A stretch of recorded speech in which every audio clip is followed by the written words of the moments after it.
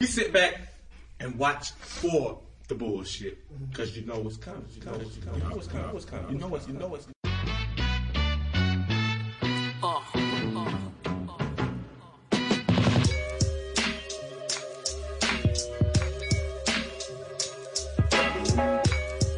Welcome to episode 2 of BS with Brian Simpson. This is Brian Simpson. Obviously,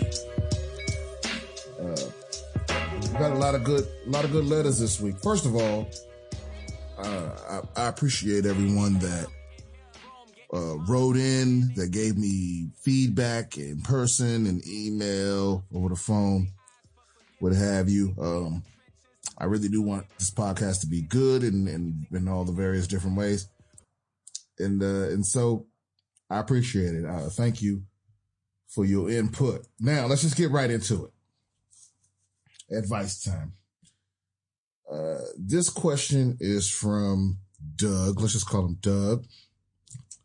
Doug says, let's say you were dating a girl, you had sex with her and everything is going great until she tells you that she doesn't think the relationship is going to go anywhere romantically. You ended on good terms and she's moving to another state to finish her master's, but wants to remain friends and says you should hang out when she's back in town. Some tell me I should just see what happens and remain friends, while others say forget her and let her be. What advice would you give, or what do you think of that situation, and what would you do? Fuck no, B. Do not remain friends. Okay? You can't go from... Okay, that's not true. You can go from fucking to friends and from being in a relationship to being friends. It's not a good idea. All right? But in this particular situation, it seemed like you still got feelings and she don't. And that's not friends. You understand what I'm saying? You can be friends with a girl. You can be friends with a girl you fucked. You can be friends with a girl you are fucking. But you can't be friends. Friendship is two ways. She wants to be friends and you don't. And so you're just going to be putting yourself in a situation we're just going to get emotionally beat up. Fuck that. Fuck that. This is just setting you up to be what Patrice O'Neal calls a time hoe. You know, this girl is going to swoop into town, you know, spend up your money, smoke up your weed, and go fuck somebody else. And that's going to eat you up. You know, and if you were just friends, then it wouldn't bother you. But this will bother you. You know, you can't, if you can't just be friends, don't do this. Don't put yourself in a situation where, you know, where you're on the sideline when you're trying to be in the game. It's just going to fuck you up emotionally. Next question comes from Baby on the Way. Baby on the Way says, well, obviously we know what this is about. Baby on the Way says, so I'm pregnant with a baby. That's usually the case. And I just feel like with everything going on with this world, politically and socially, how am I supposed to raise a child with morals and values in a world that seems to reward immoral behavior? I want what I think every parent wants. A kid who knows wrong from right. See, that's weird that you would say wrong from right and not right from wrong. I mean, there's nothing wrong with that, I guess, but that's strange. A kid who knows wrong from right and isn't afraid to stand up for themselves. I'm worried our freedom is slowly being taken away and how it might affect the future of our country.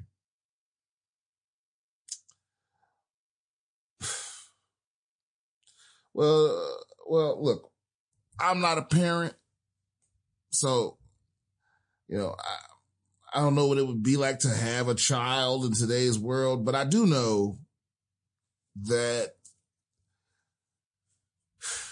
I don't think the world is any worse than it's ever been. People have always had to raise their children in a shitty world. The world isn't becoming this thing that we can't handle.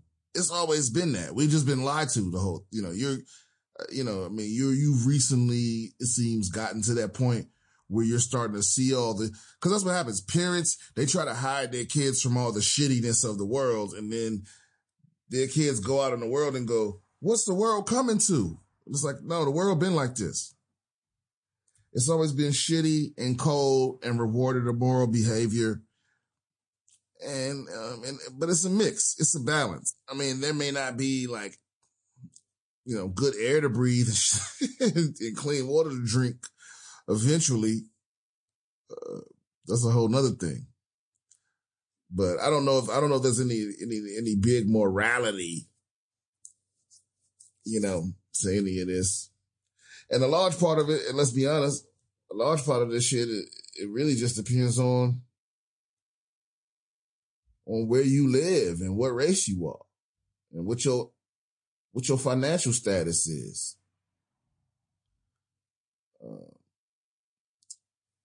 As far as us slowly losing our freedom, I don't know if we ever really had it. I mean, I'm free to move about. You free to starve, you free to die, but if you want to survive, you gotta work like a fucking, it's like they keep you barely outside the definition of slavery. They can't make you work for free, but they can make you work for barely nothing, for just enough to survive on. Yeah, so maybe, I don't know, maybe shit is worse.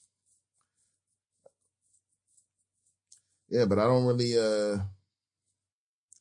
I don't know. I don't know how you raise a child with morals and values. I really don't think parents have that much to do with that, to be honest with you.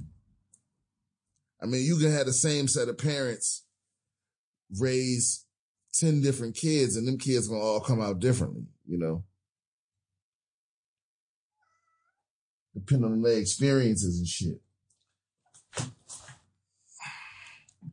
You had one kid be a damn priest, another kid is an astronaut, another kid is a rapist and a serial killer, and another kid is a crackhead.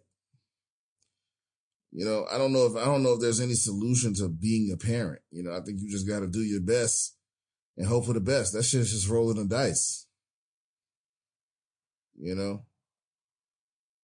Because I'm a firm believer in this. Kids do what they see, not what you say.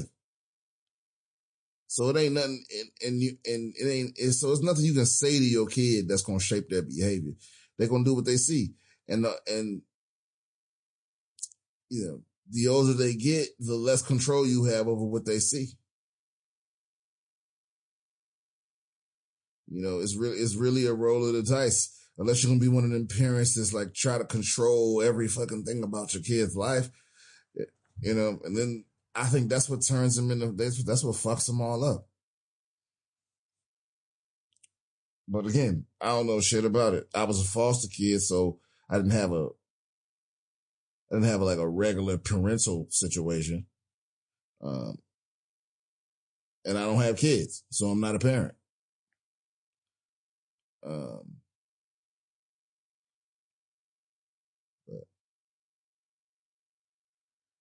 Yeah, I think you'll be fine. I think you'll be all right. Like, worry about you. Instead of this little miracle. I don't know. I'd be scared to death to have a motherfucking kid right now. I'm gonna be honest with you. I'd be scared to death. I don't even trust myself. I would fuck around. I'm one of them dudes that would leave my kid on top of the car and shit like that. Like forget, and leave them. That's what I'm afraid of. I'm afraid I would fucking slip up and drop. I don't know. But I recently read something, or maybe I heard it on another podcast where like your human brains, they kick into like another mode when you're handling a baby so that you're super focused. Which is why people don't drop babies very often. Like you're not going to drop your baby. I'm not saying you're not going to drop your baby, but you're not going to drop your baby as much as you drop your cell phone.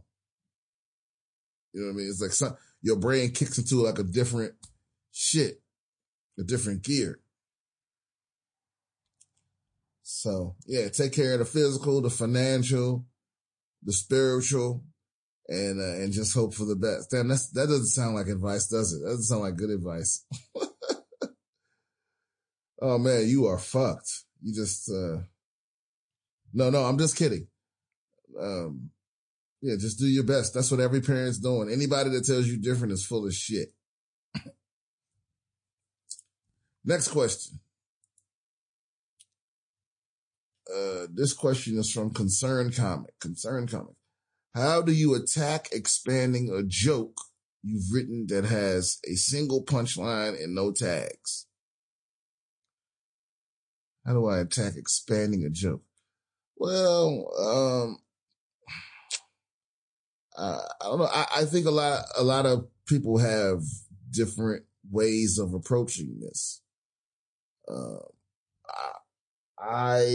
Sometimes I'll run it by a comic that I vibe with. Listen, not everybody that's your friend, not every comedian that's your friend can you write with. Not every comedian can do that. You feel me?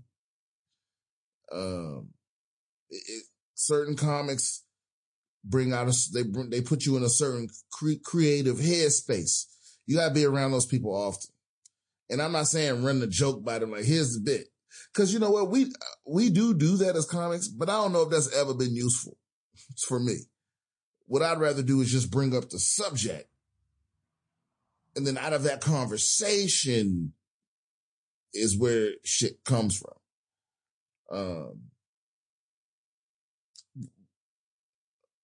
But also, me personally, I don't necessarily focus on bits I don't necessarily focus on jokes, individually. I write down every idea I have, and I'm constantly thinking about that body of stuff,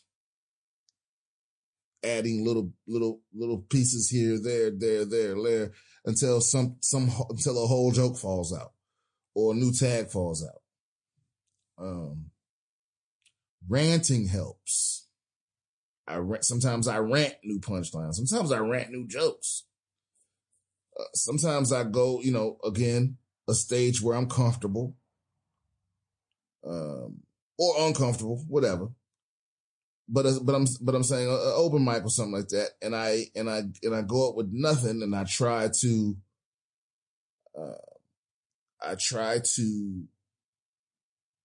go from nothing into something that transitions into the bit. That association thing. Just anything to put me in that creative headspace. But also, there's nothing wrong with a joke just being a setup and a punchline. You don't have to tag a joke to death for it to be amazing. I don't believe that for 1 minute. Some jokes just, and sometimes you'll come up with a tag and it's not good, and it doesn't make the joke better. People say the rule of this and rule of threes, and I don't believe in that shit. It's the rule of funny. If it doesn't make the joke funnier, then don't say it. Don't say unfunny shit. I hate that. Well, we talked a lot about social media last week, but man, this is another social media pet peeve of mine, is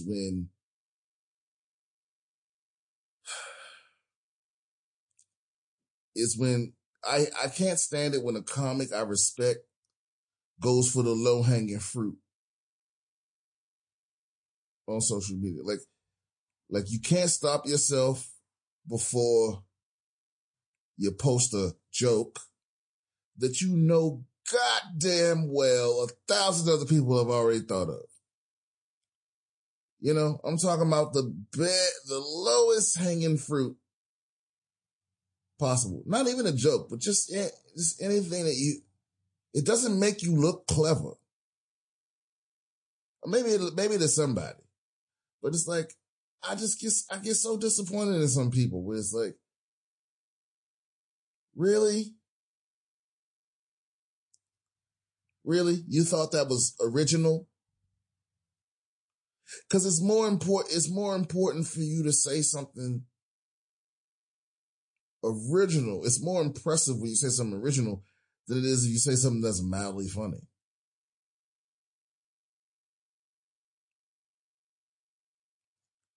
You know, and if it's not original, it's not worth saying.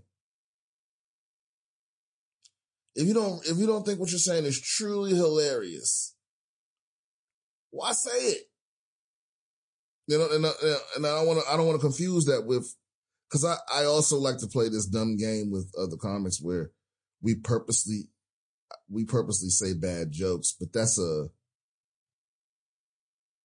see, here's the thing. Puns are fucking stupid, right? They're stupid jokes and little dumb jokes like that, but they're hilarious to me, but only when they're coming from someone that I know is funny.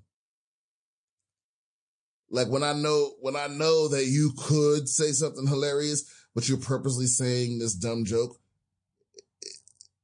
that's funny to me. You know, but if you're not funny and you saying unfunny stuff, God, I mean, fucking try harder, man.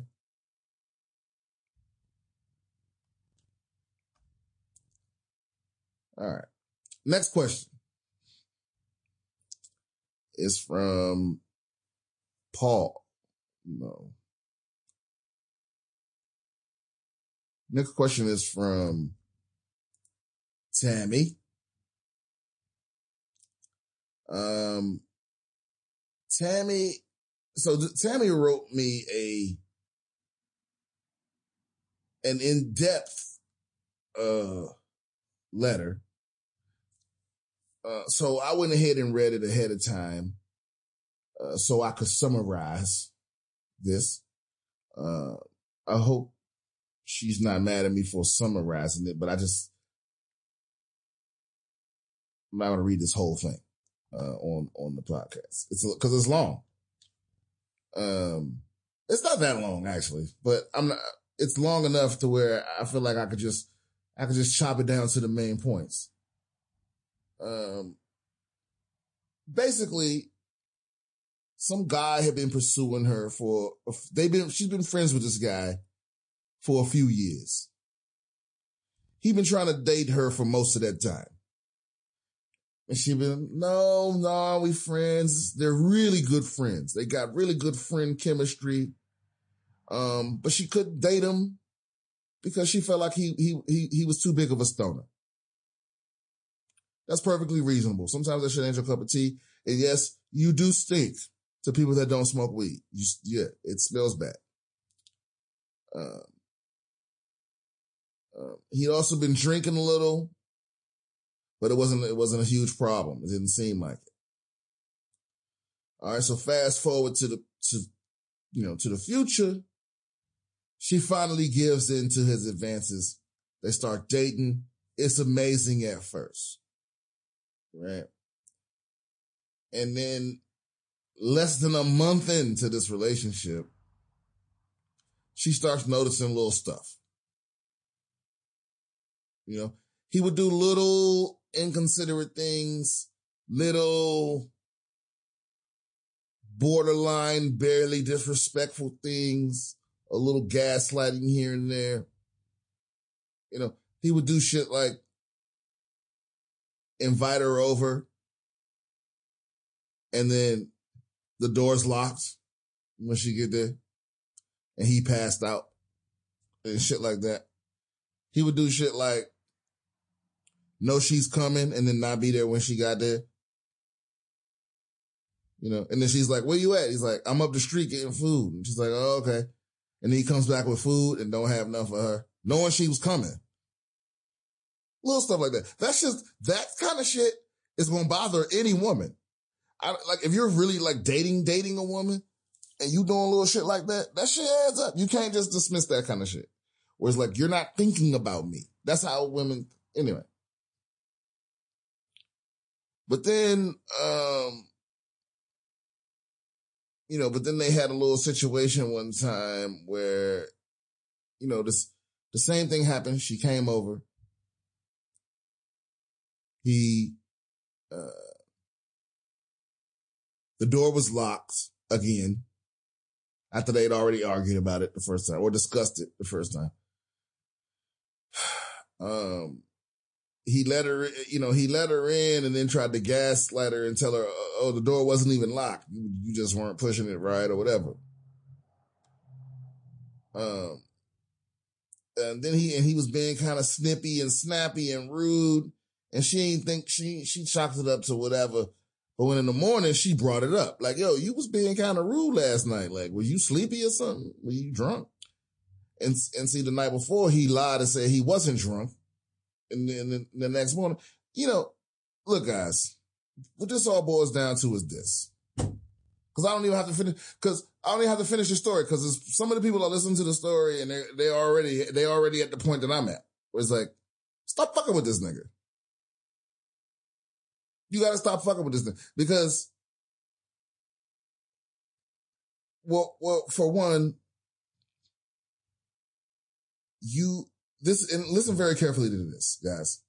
You cannot date an addict.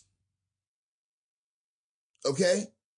You cannot date an active addict. It's just that simple.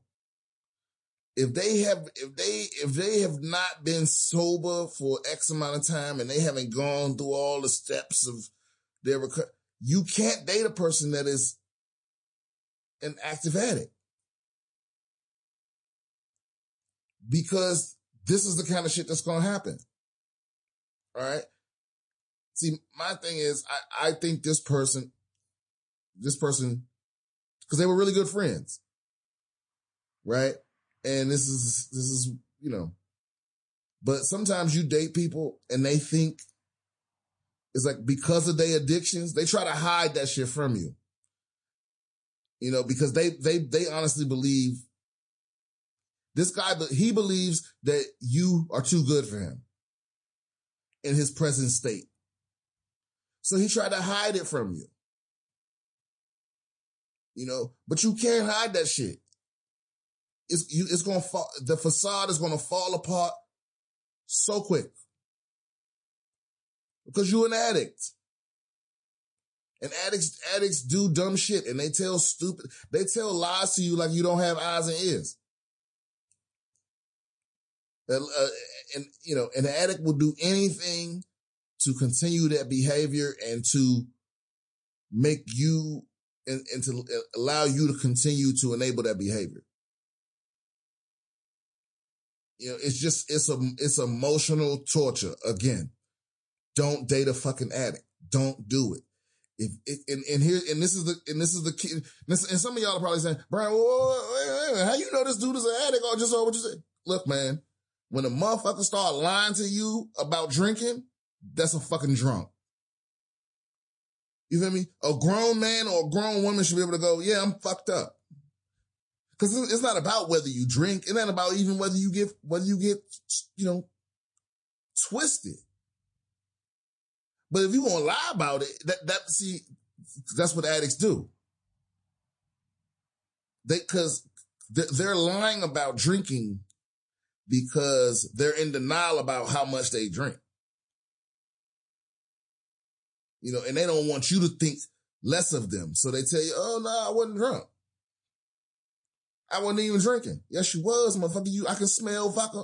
See, I've been through this myself. Dating an addict, dating a drunk. It's like, don't fucking do it. It's not worth it. It's going to end badly, and you're never going to, because think about it. It's hard enough just to date a not drunk. Just to date somebody that's got all their ducks in a row and shit. That's difficult in and of itself. But dating a drunk is like,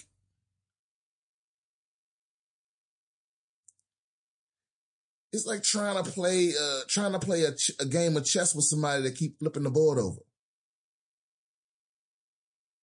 You know? And you gotta keep starting over because you never know where they really coming from. Just don't fucking do it. You can't date an addict. And, you know, like my grandma used to say, you can do bad by your motherfucking self. There ain't no point in you being in a situation with a person like this. And you know, you don't need my advice. You already know you need to break up with this dude. Now as to whether you can still be friends, nah, I don't think so. Or I don't know. I mean, were you, because see here towards the end, he's kind of like, I know how this is going to end. You know, he knows. But can you still be friends? I don't know. Cause were you ever not friends just cause you were fucking a little bit? Again, it's kind of the same scenario. I don't think so. Once you start, you can be friends all day. You can be friends and have a little feelings. But once you start fucking with feelings, you can't go back to being friends. Some people can. I can't. I think most people can't. They think they can. We like to think of ourselves, though, I'm emotionally mature and I can handle it. No, you can't. No, you can't. So, you know, I'm Mr. Cut You the fuck off. And that's just always going to be my advice. And I know there's a lot of people out there that's like, I'm friends with all my exes. I don't get that. I don't speak that language at all. Why? For what? You scared you're not going to make new friends? What's that about? Somebody please hit me up. Explain that to me. I'm friends with everyone I used to fucking love. Why? Why? And don't get me wrong. I understand sometimes you meet someone that is truly, you know, amazing. I mean, truly a remarkable human being. You know, like you might run up on a motherfucking Einstein or Martin Luther King or something. You know what I mean? You might get you a Sojourner Truth out here or something. And you recognize that brilliance. And so you can't let it go. I get that. I understand that, being friends with those people. But let's be honest. Most of your exes are not that. You know? So I don't know. I don't know how to feel about that. I think I'm only friends.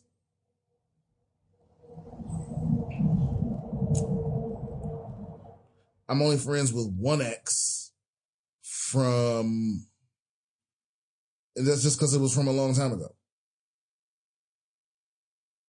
I don't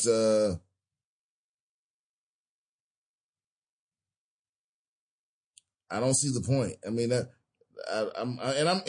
we're just kind of friends. We're not friends like we friends on Facebook, you know, but we don't speak every day and shit like that, you know. But that's like my high school sweetheart.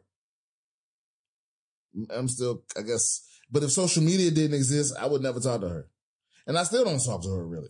So you know, it's like I don't get the people that are like they collect exes. You know, and I'm not criticizing you. I just don't understand. So if you want to explain it to me, please do. But I feel like it just makes it harder than it has to be. It makes it harder when they start dating other people. It makes it harder when you start dating other people. Then you got to explain, and then fuck that. Then you end up in a situation where now you meet, you at a party with a motherfucker, or you mingling with motherfuckers that they used to date, and they don't tell you. And then until after the fact, it's like, why?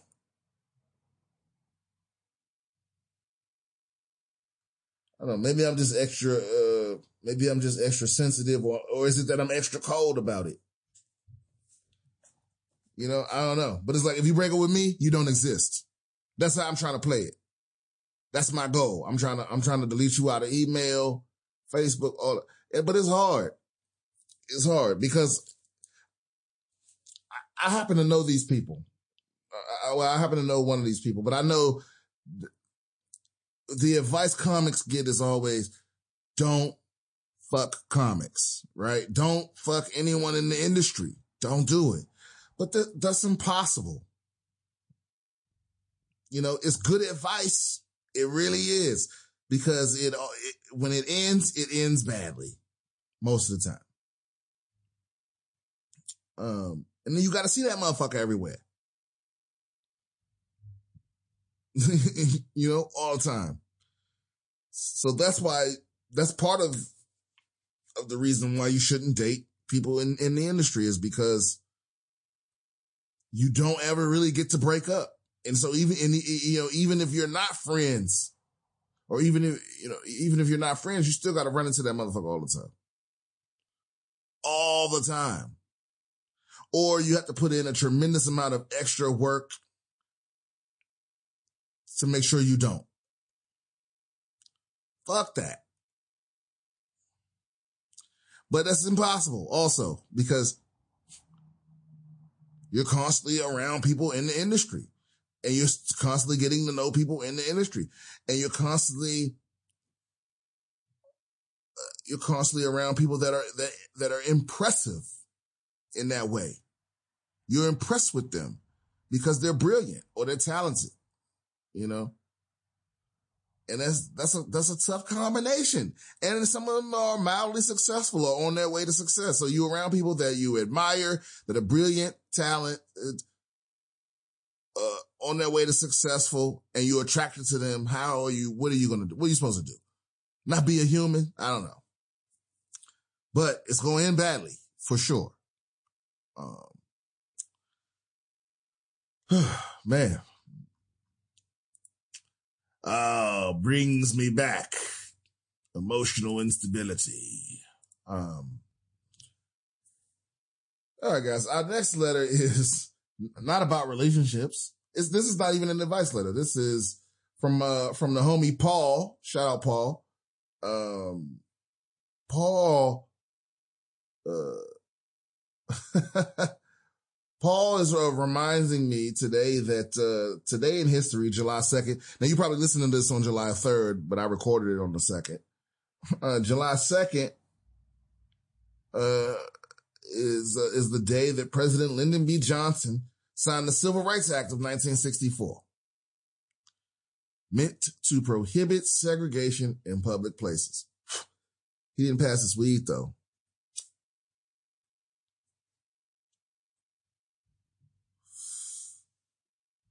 Also today, July 2nd, 1839, July 2nd, 1839, 20 miles off the coast of Cuba, 53 rebelling African slaves led by Joseph Cinque. I think I'm saying that right. Or maybe it's Joseph Cinque.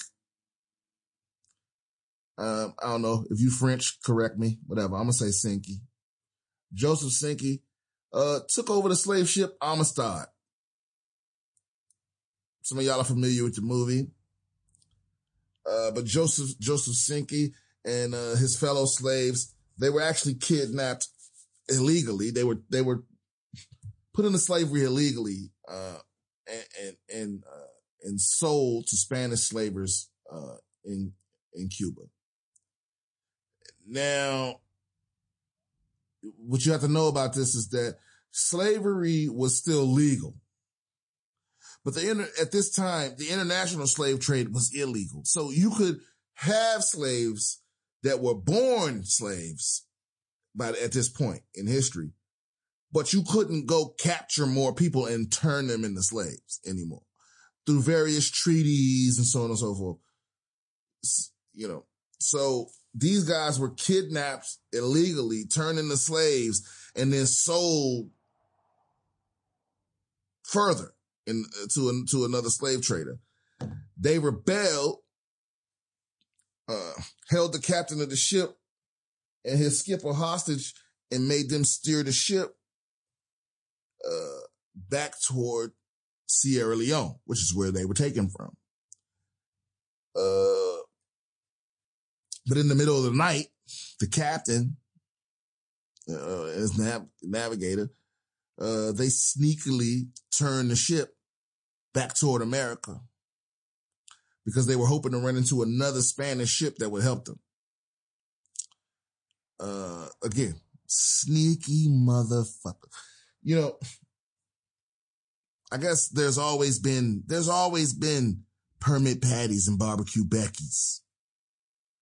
You know what I mean? You can't even respect the fact that a nigga rebelled and just want to go home when you know goddamn well that you kidnapped a free man and turned him into a slave and try to call him a liar. Then you weaponize your whiteness. And of course it works. They end up back in America. They were immediately arrested and charged with mutiny. And their case went all the way to the Supreme Court. And the Supreme Court found that because they were captured illegally and turned into slaves, that they were well within their rights to rebel, to mutiny for their freedom. Yeah, way back then, it was woke white folks. I wonder what the Supreme Court now would fucking say. That's scary that we don't even know the answer to that. Yeah, the people against them were arguing, well, they was already slaves when we bought them, so yeah, that was their weak ass argument. But just, I don't know, maybe I'm giving the 1800s too much credit because it did have to go all the way to the Supreme Court. They won their freedom. But everything about the end, Joseph Cinque, he went back to Sierra Leone, but everything known about the end of his life is just speculation. So, and we ain't here to speculate on BS with Ryan Simpson. We give you facts, nigga, and strong opinions, but never speculation.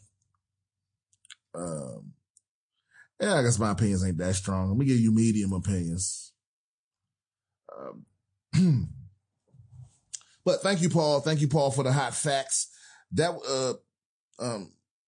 Joseph Cirque was not the focus of our history and color moment this week. That was just a little bonus content. Thanks to Paul. Who I did my little bit of research on this week was Shirley Anita Chisholm. Shirley Anita Chisholm, she was the first Black woman to be elected to Congress. She was the first Black candidate for a major party nomination for the President of the United States. And she was the first woman to run for the Democratic Party's presidential nomination.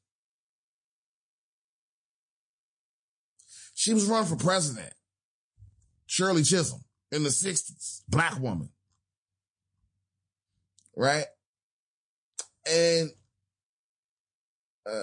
she was a career educator. She taught her whole life or was otherwise in public service, Congress, Senate, and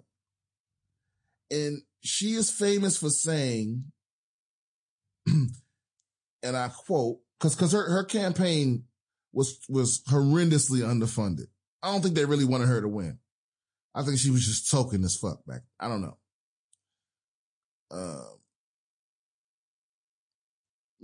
She struggled to be regarded as a serious candidate instead of as a symbolic political figure. You see how they want to do you?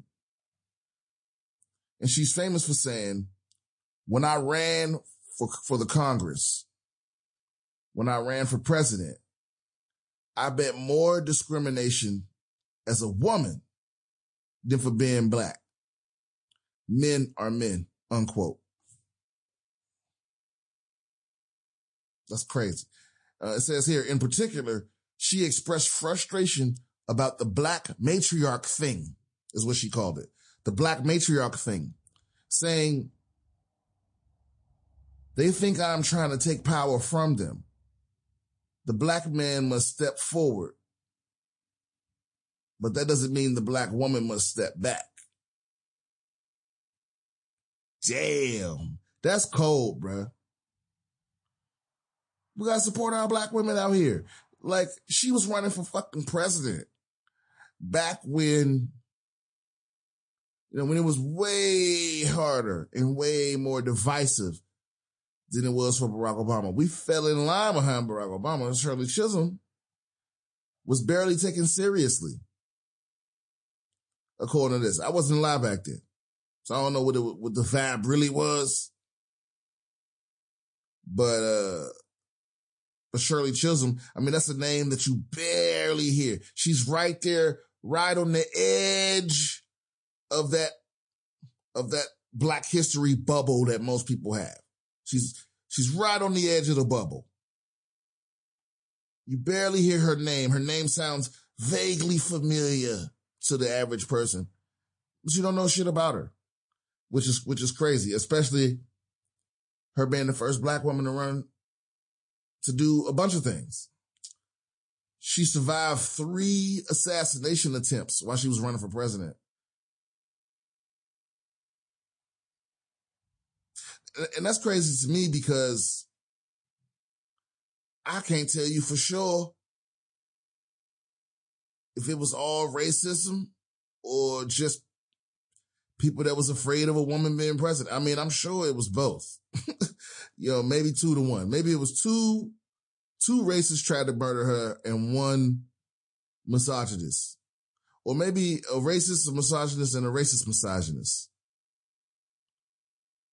Let's be fair. They were all both. It was 3 racist misogynists to try to murder Shirley Chisholm. I don't know. But my favorite thing about Shirley Chisholm, my absolute favorite thing is her tombstone. Cause she made it. They didn't kill her. She made it. She made it all the way to die. She had a bunch of strokes in 2005. She was old as shit. But on her tombstone, it just says unbought and unbossed. That's some cold shit to have on your tombstone. I want something like that. No, I want that exactly. I want that exactly on my tombstone. Unbought and unbossed. I mean, if it's true, by the time I die, I might sell out. I just might. You know what I mean? These Hot Pockets ain't getting tastier. But unbought and unbossed, that's some cold shit to have on your tombstone. For real.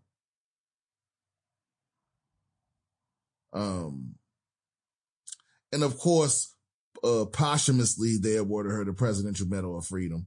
Why they always gotta wait till they die, till you dead before they fucking apologize and do shit to do you right? Anyway, that's been episode 2. Thank you for listening. If you want to contribute in any way, email me, bs with BrianSimpson@gmail.com. I'll take any of your feedback, any Black History facts, any advice, questions you want to answer. I'll appreciate that. All right, stay off that bullshit. We be fired up. I ain't talking special teams. Gotta go, motherfucker. So I'm sewing up my team. See, I gotta plug these holes up for the winner. And all these rats come in and try to shut my dinner. Talking they working hard. Niggas barely called a splinter. I'm all up in her.